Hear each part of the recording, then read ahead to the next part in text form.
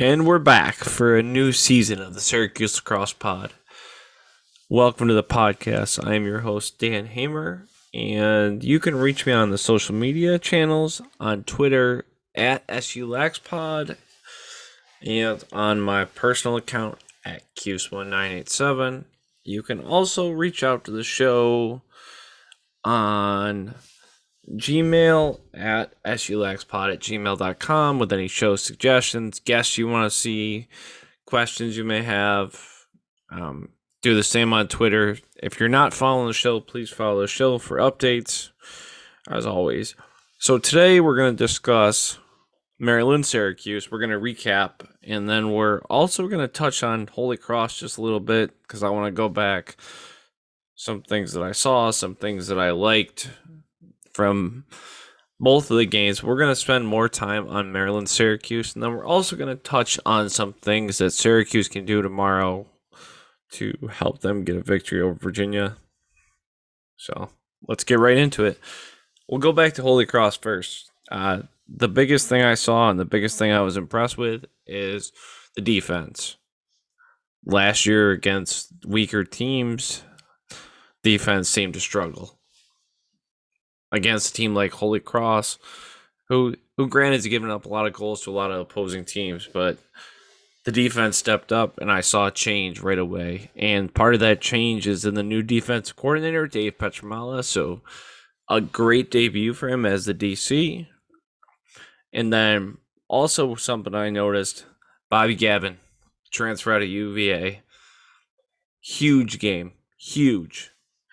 And after talking to a lot of the Syracuse fans, there was a lot more optimism I've seen on this team, even after Holy Cross, than what we first thought at the beginning of the year. Didn't know who was going to be in Cage, and then Bobby Gavin transfers to Syracuse. Didn't know how the defense was going to handle all the departures. Didn't know how guys like Kennedy were going to handle down low. I mean, look, he stepped up all game. I mean, to be frank, Syracuse dominated the whole game, but a lot of that, the tone was set on defense and the offense transition. So, I mean, it was a lopsided score, obviously, so there's not really much takeaway in that. So that's why I want to touch on Maryland Syracuse, because look, number one versus number whatever you want to call it, the polls don't matter right now. It's a top ranked game, top 10, number one versus number 6, I believe it was when the game happened. So look, Maryland's a dominant team, let's be honest. Solid team. A lot better than people thought coming in. I can tell you that compliments were thrown left and right by a lot of Syracuse fans, including myself. They were dominant for the first quarter. They went up 4-0 in the first quarter. So, and then as I looked at a couple fans, I said, we just need one. Just get us one, get us on the board. And, we did that. So we were able to make it close against Maryland. Dominated the second quarter, won 6-3. Tied in the third, 2 goals apiece. And then Maryland won the fourth quarter. So the final tally was 14-10. But look, I've never had so much optimism in a loss to a team as I did after this game. As I said about Holy Cross, the fact that the defense was able to come and shut Maryland down for a little bit. Let's be honest, Bobby Gavin kept him in the game for a while. I mean, the short stick defenders played a fantastic game. Guys like Aviles, guys like Dami. They're guys that stepped up last year, but they took a whole nother step forward. And then look, the offense carried by Tucker and then also Lucas Quinn, they held their own against the Maryland defense. Kept Syracuse in the game. Couple miscues here or there. That's a discussion for another day because they seem to come out flat. This is a team that seems to come out flat anytime there's something that's being honored, and it's kind of frustrating. And on a day where your head coach jersey gets tossed in the rafters, you come out flat right away. And that's not a discredit to Maryland in any sense. It's just the way that Syracuse seems to play. And I'll never understand it as a fan, as a former player, how you can come out that flat and almost sleepwalk in a sense. Like I said, that's not a discredit to Maryland because Maryland played a great game. But there were some untimely mistakes. That's the easiest way to say it for Syracuse. So all the credit to Maryland. Syracuse made mistakes. Obviously, Maryland did as well, and we're going to go back and forth. But look, the optimism came from the offense, came from the defense, came from the faceoffs. Because look, Fob won, I believe it was 15 out of 28 faceoffs. When was the last time you could say a Syracuse team won over just about close to 50% and still lost? It's rare. Look, this Syracuse, the face-off guys dominated. Got to every ground ball, even though the ground balls were tied 32 apiece, but they got to everyone, Gave the offense a bunch of chances. That's where I think the optimism is, because if you can do that against a team like Maryland, and look, Syracuse's schedule is extremely tough, and we can touch on that another day, but if you can do that against a team like Maryland, you can beat a lot of people if you're winning over 50%. That's the key. You just gotta, at some point on offense, you gotta get production from guys, from more than two guys, realistically. Because look, 8 out of the 10 goals were scored by two guys. Tucker Dordevic and Lucas Quinn carried the offense, point blank. I mean, you had guys with a couple assists. You had Cordes with an assist. Tucker had an assist. Curry had an assist. Griffin Cook had an assist. Mikey Berkman had a goal and an assist. But look at the stat lines for a guy like Tucker Dordevic. He had 5-1, 5 goals, 1 assist. Half of your goals are scored by one player. And I know that the game is dominant by one player, but look at the team aspect coming from Maryland. You got Logan Wisnauskas. He had 4 goals. Jonathan Donville had 3. And Anthony DeMeo had 2. And then Kyle Long looks like had 1. And also Daniel Malt had 1. I mean, you can go down the list of Maryland. That's not all the guys, but look at that's 7 out of their 14 were scored by 2 guys. But look at how many other guys scored the goal for them. Look at how many guys got on the assist column. I mean, there's a bunch. So that's the thing. They had 8 assists on 14 goals. Syracuse had 5. Maryland played more of the team game, and it showed the whole game, to be honest. They possessed it when they needed to. They played the slow game when they needed to. I mean, they stepped up on defense when they needed to, too, and their goalie played on his head whole game. He had 12 saves, and to be honest, it looked like he had more. Because it seemed like every time Syracuse took a shot, Logan McEnany was on his knees or on his head making a save. So, I mean, all the credit to Maryland, but let's talk about Syracuse because this is a Syracuse podcast, obviously.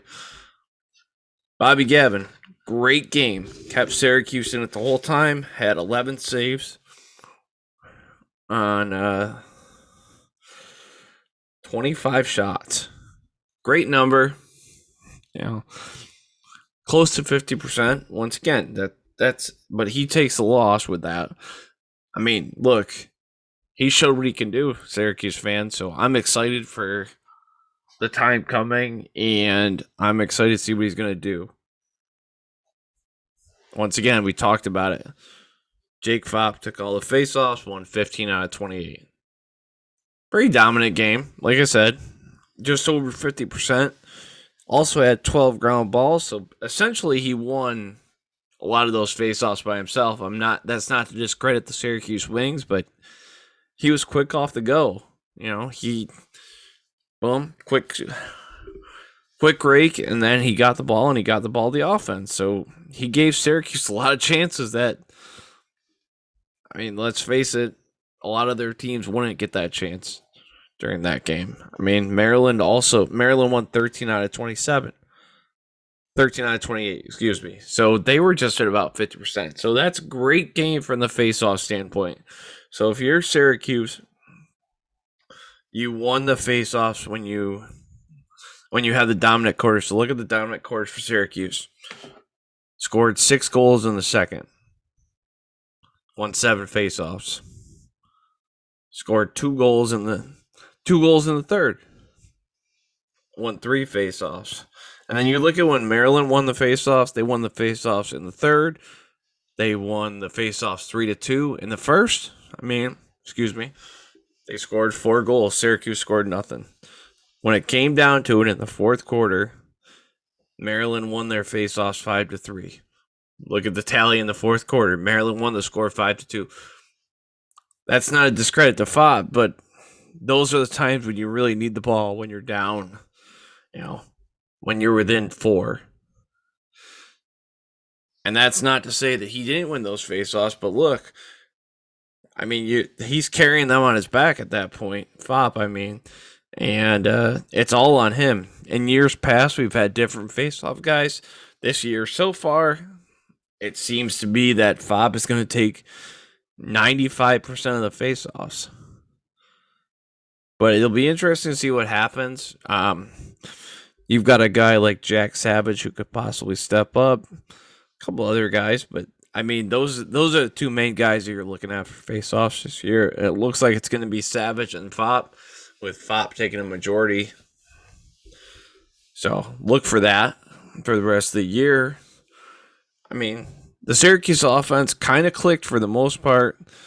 Like I said, they seemed to hit their rhythm in the second quarter, but they had some faults. There was a couple times that I remember that they threw the ball out of bounds, and it's kind of frustrating as a fan to have all the momentum. You're down 7-6 a half, so you come out scoring, and then you throw the ball out of bounds when you have all the momentum. And it's frustrating as a fan to watch that happen, wishing that you could do something, wishing there was something you could change. But look, this team will get better because of it. And this is a team I can't wait to see what we do the rest of the year, because to be frank and to be blunt, and to a lot of the things that I've said about this team in the past, they probably lose by 7 goals to this Maryland team. I know they lost by 4, but they probably lose by more. And that's not to say that the players weren't good or anything like that. It's just the coaching was better, and I hate to call out, hate to talk about past coaches, but the coaching had the coaches had a great game plan coming into this game for Syracuse. Coach Gate had them running when they needed to, but they played the possession game because they knew what kind of team they were going up against. So you got to play the possession game in that sense. So, we're going to see that change tomorrow, though. Look, let's be honest. You're going up against a team like Virginia who runs and guns. You're going to have to run and gun as well. You can't just play I'm going to take the shot clock down to 20 seconds every possession, because it's not going to work against Virginia, because they'll get the ball, they'll strip the ball, they'll go to the other end, and they'll score. They'll score within 10 seconds. Yes, you have to wind the shot clock down, but you have to do it running your offense. You can't just play keep away for a little bit and then expect that you're going to get a great shot at the end. Saw that a couple times, too, in the Maryland game.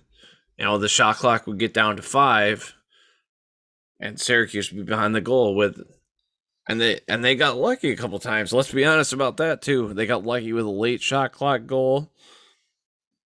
It was great, but at the same time, that doesn't happen as often as we want it to. So it's kind of a fluke in a way. It's not a fluke. That's not the right way to say it, but the luck went the way of Syracuse on a couple of those goals. That's how I'll say it.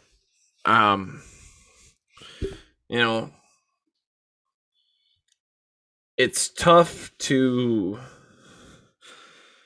say what this team is going to be the rest of the year, because look, the expectations went back and forth, back and forth, back and forth, back and forth, back and forth. New coaching staff, except for Pat March. Everybody else is brand new. And for the first time that I can remember, the expectation changed from championship weekend to making the NCAA tournament. And I've never heard those words come out as a Syracuse lacrosse fan, and it's weird to say that. But on the plus side, that was at the beginning of the year. Now, through 2 games, like I said before, Holy Cross, I think a lot of Syracuse fans expected that we would blow out Holy Cross, to be frank. First day on Gary's offense, seeing how they would handle it, seeing how, what would happen. But you get a team like, you get a chance to face the number 1 team in your house. Like, that's a game where it says a lot about your team after it. And look, as frustrating as it was, like I said, to see Syracuse lose, that's the most positive I've come out after a loss. It wasn't one of those ones where it came down to the last goal and you lose.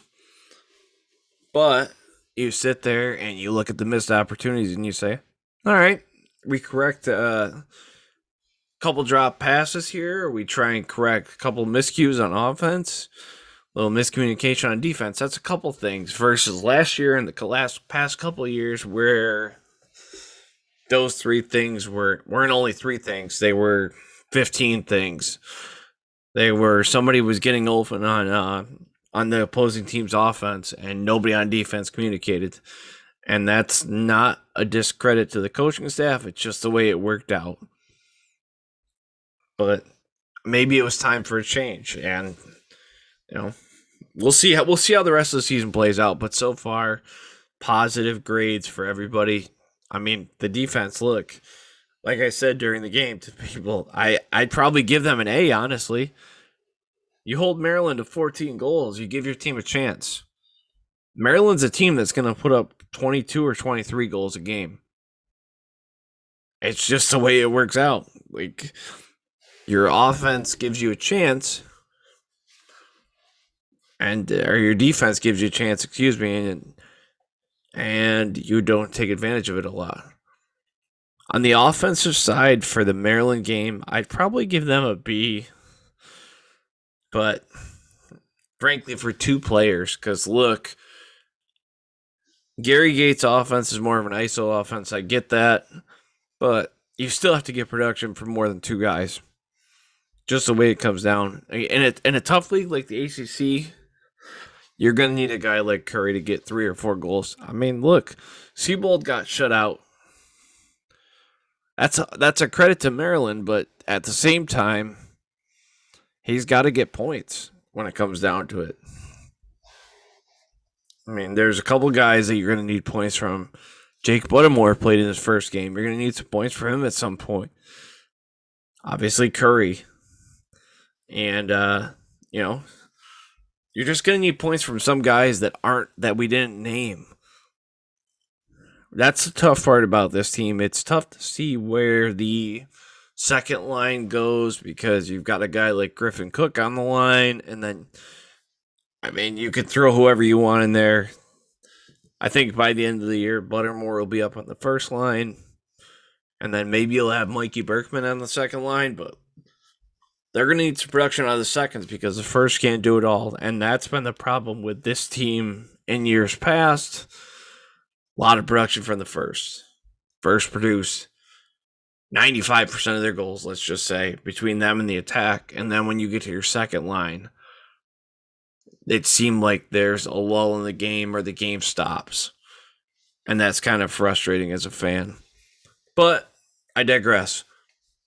The other great thing about Sunday, was the fact that the game was so well attended. It looks like I have the numbers in front of me. Just about 7,000 people. I'll be honest, I thought there was more, And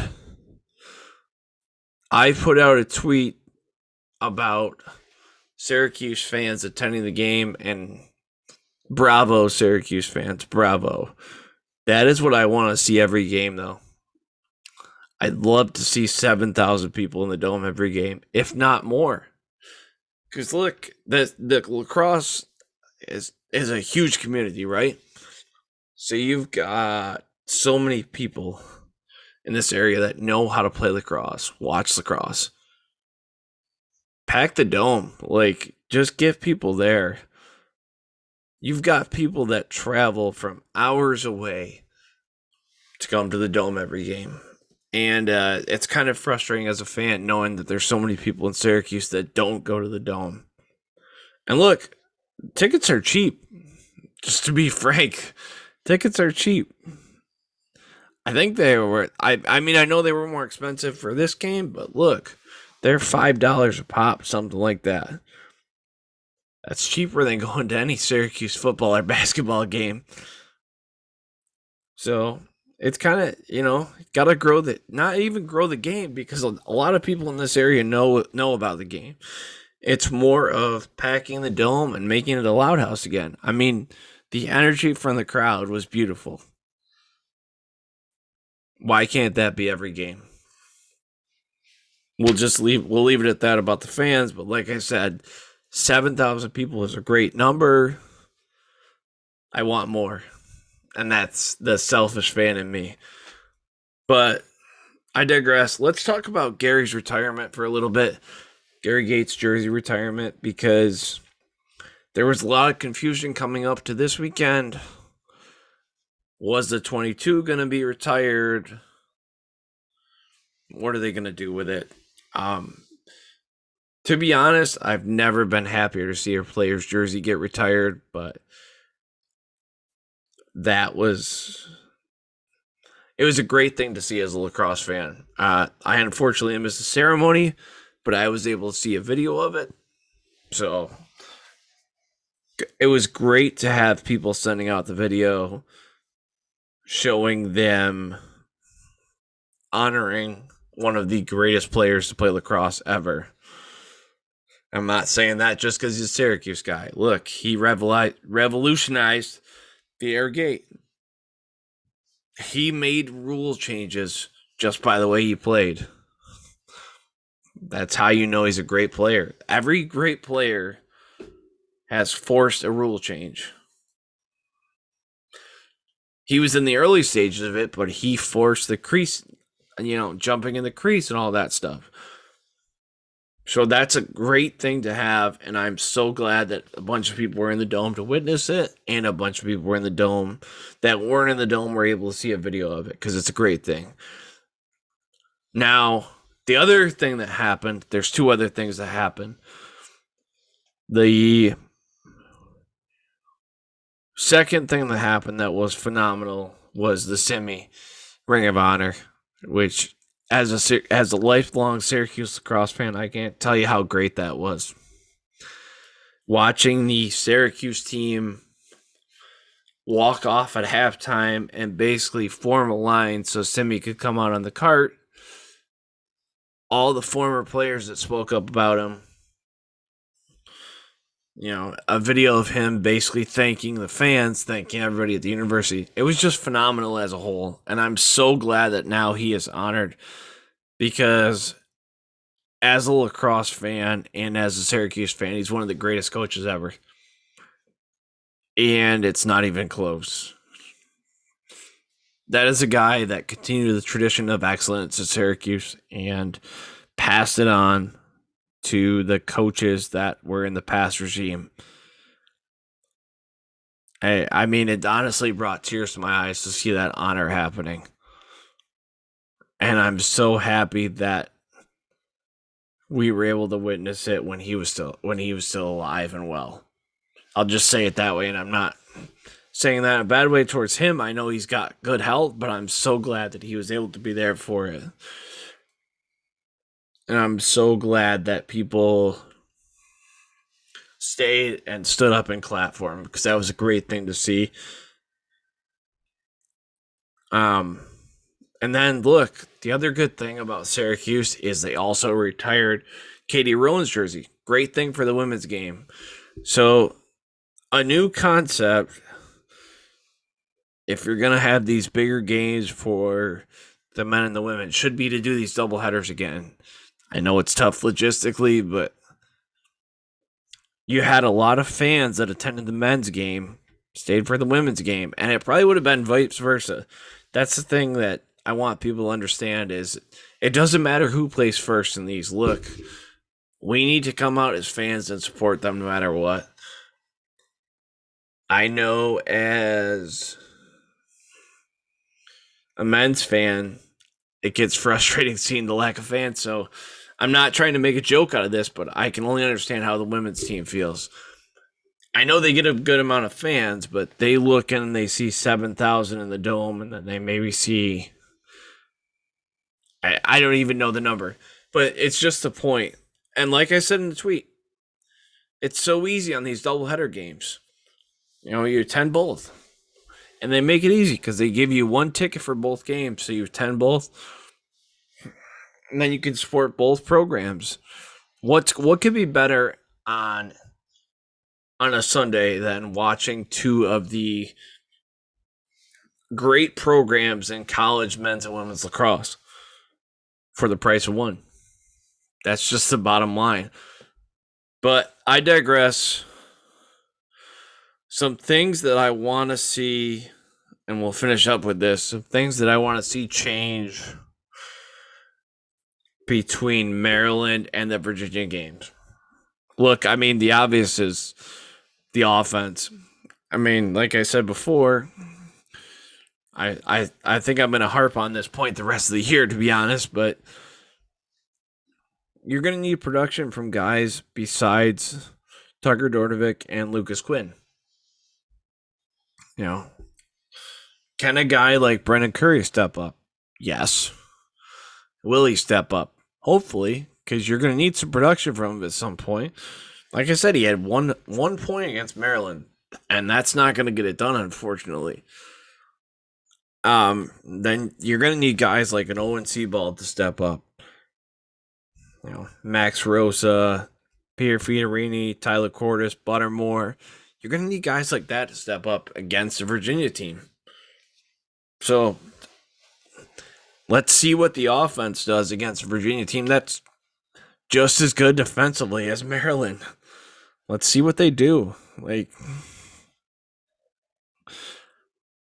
That's the biggest thing that I want to see change. I mean, the defense, I think I want to see consistency. And that's, like I said, that's tough to say because it's a new regime and things change communication-wise. But I just want to see how they do on back-to-back games. Like, if the communication's still there, everybody's playing hard, everybody's communicating, that's the biggest thing.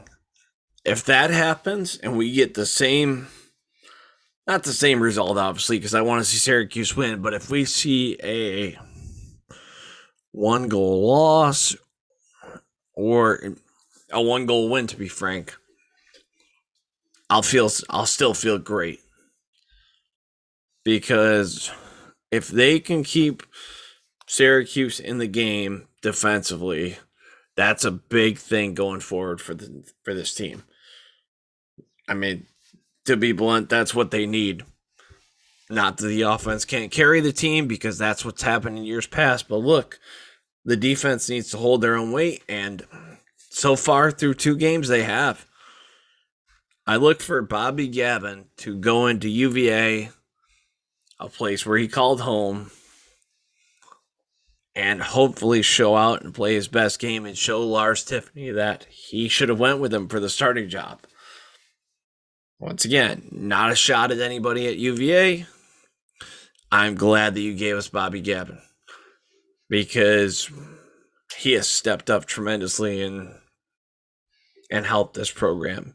So, look, my final prediction for this, I told somebody privately, and him and I will talk about this at some point. I said Syracuse would lose by 2 to Maryland. I was off by 2.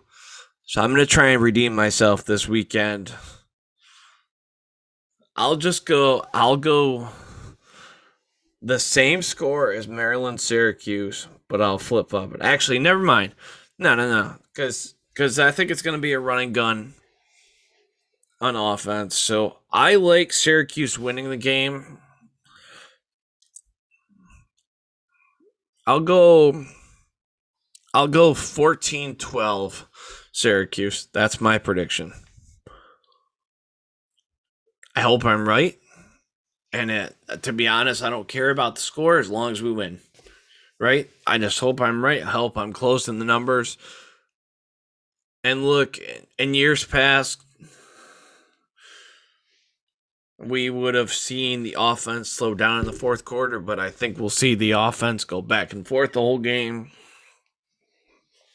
And it's going to be a back and forth. I have a feeling the score is going to be higher than I say it is, but I guess it's one of those things where we'll see. And like I said, hopefully I'm wrong about the total number of goals. Hopefully Syracuse puts up a ton and then puts on a show and all that.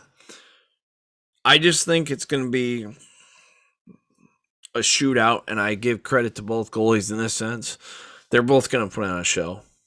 So, I mean, that's it. So we'll see what team shows up tomorrow. Like I said, in years past for Syracuse, inconsistency, that was the biggest takeaway from a lot of the games. We'll see if we get the same effort for Syracuse tomorrow. Hopefully we do. And hopefully we'll be back here in a couple days discussing a Syracuse win. So, as always, let's go Orange. Let's go for a big win tomorrow, boys.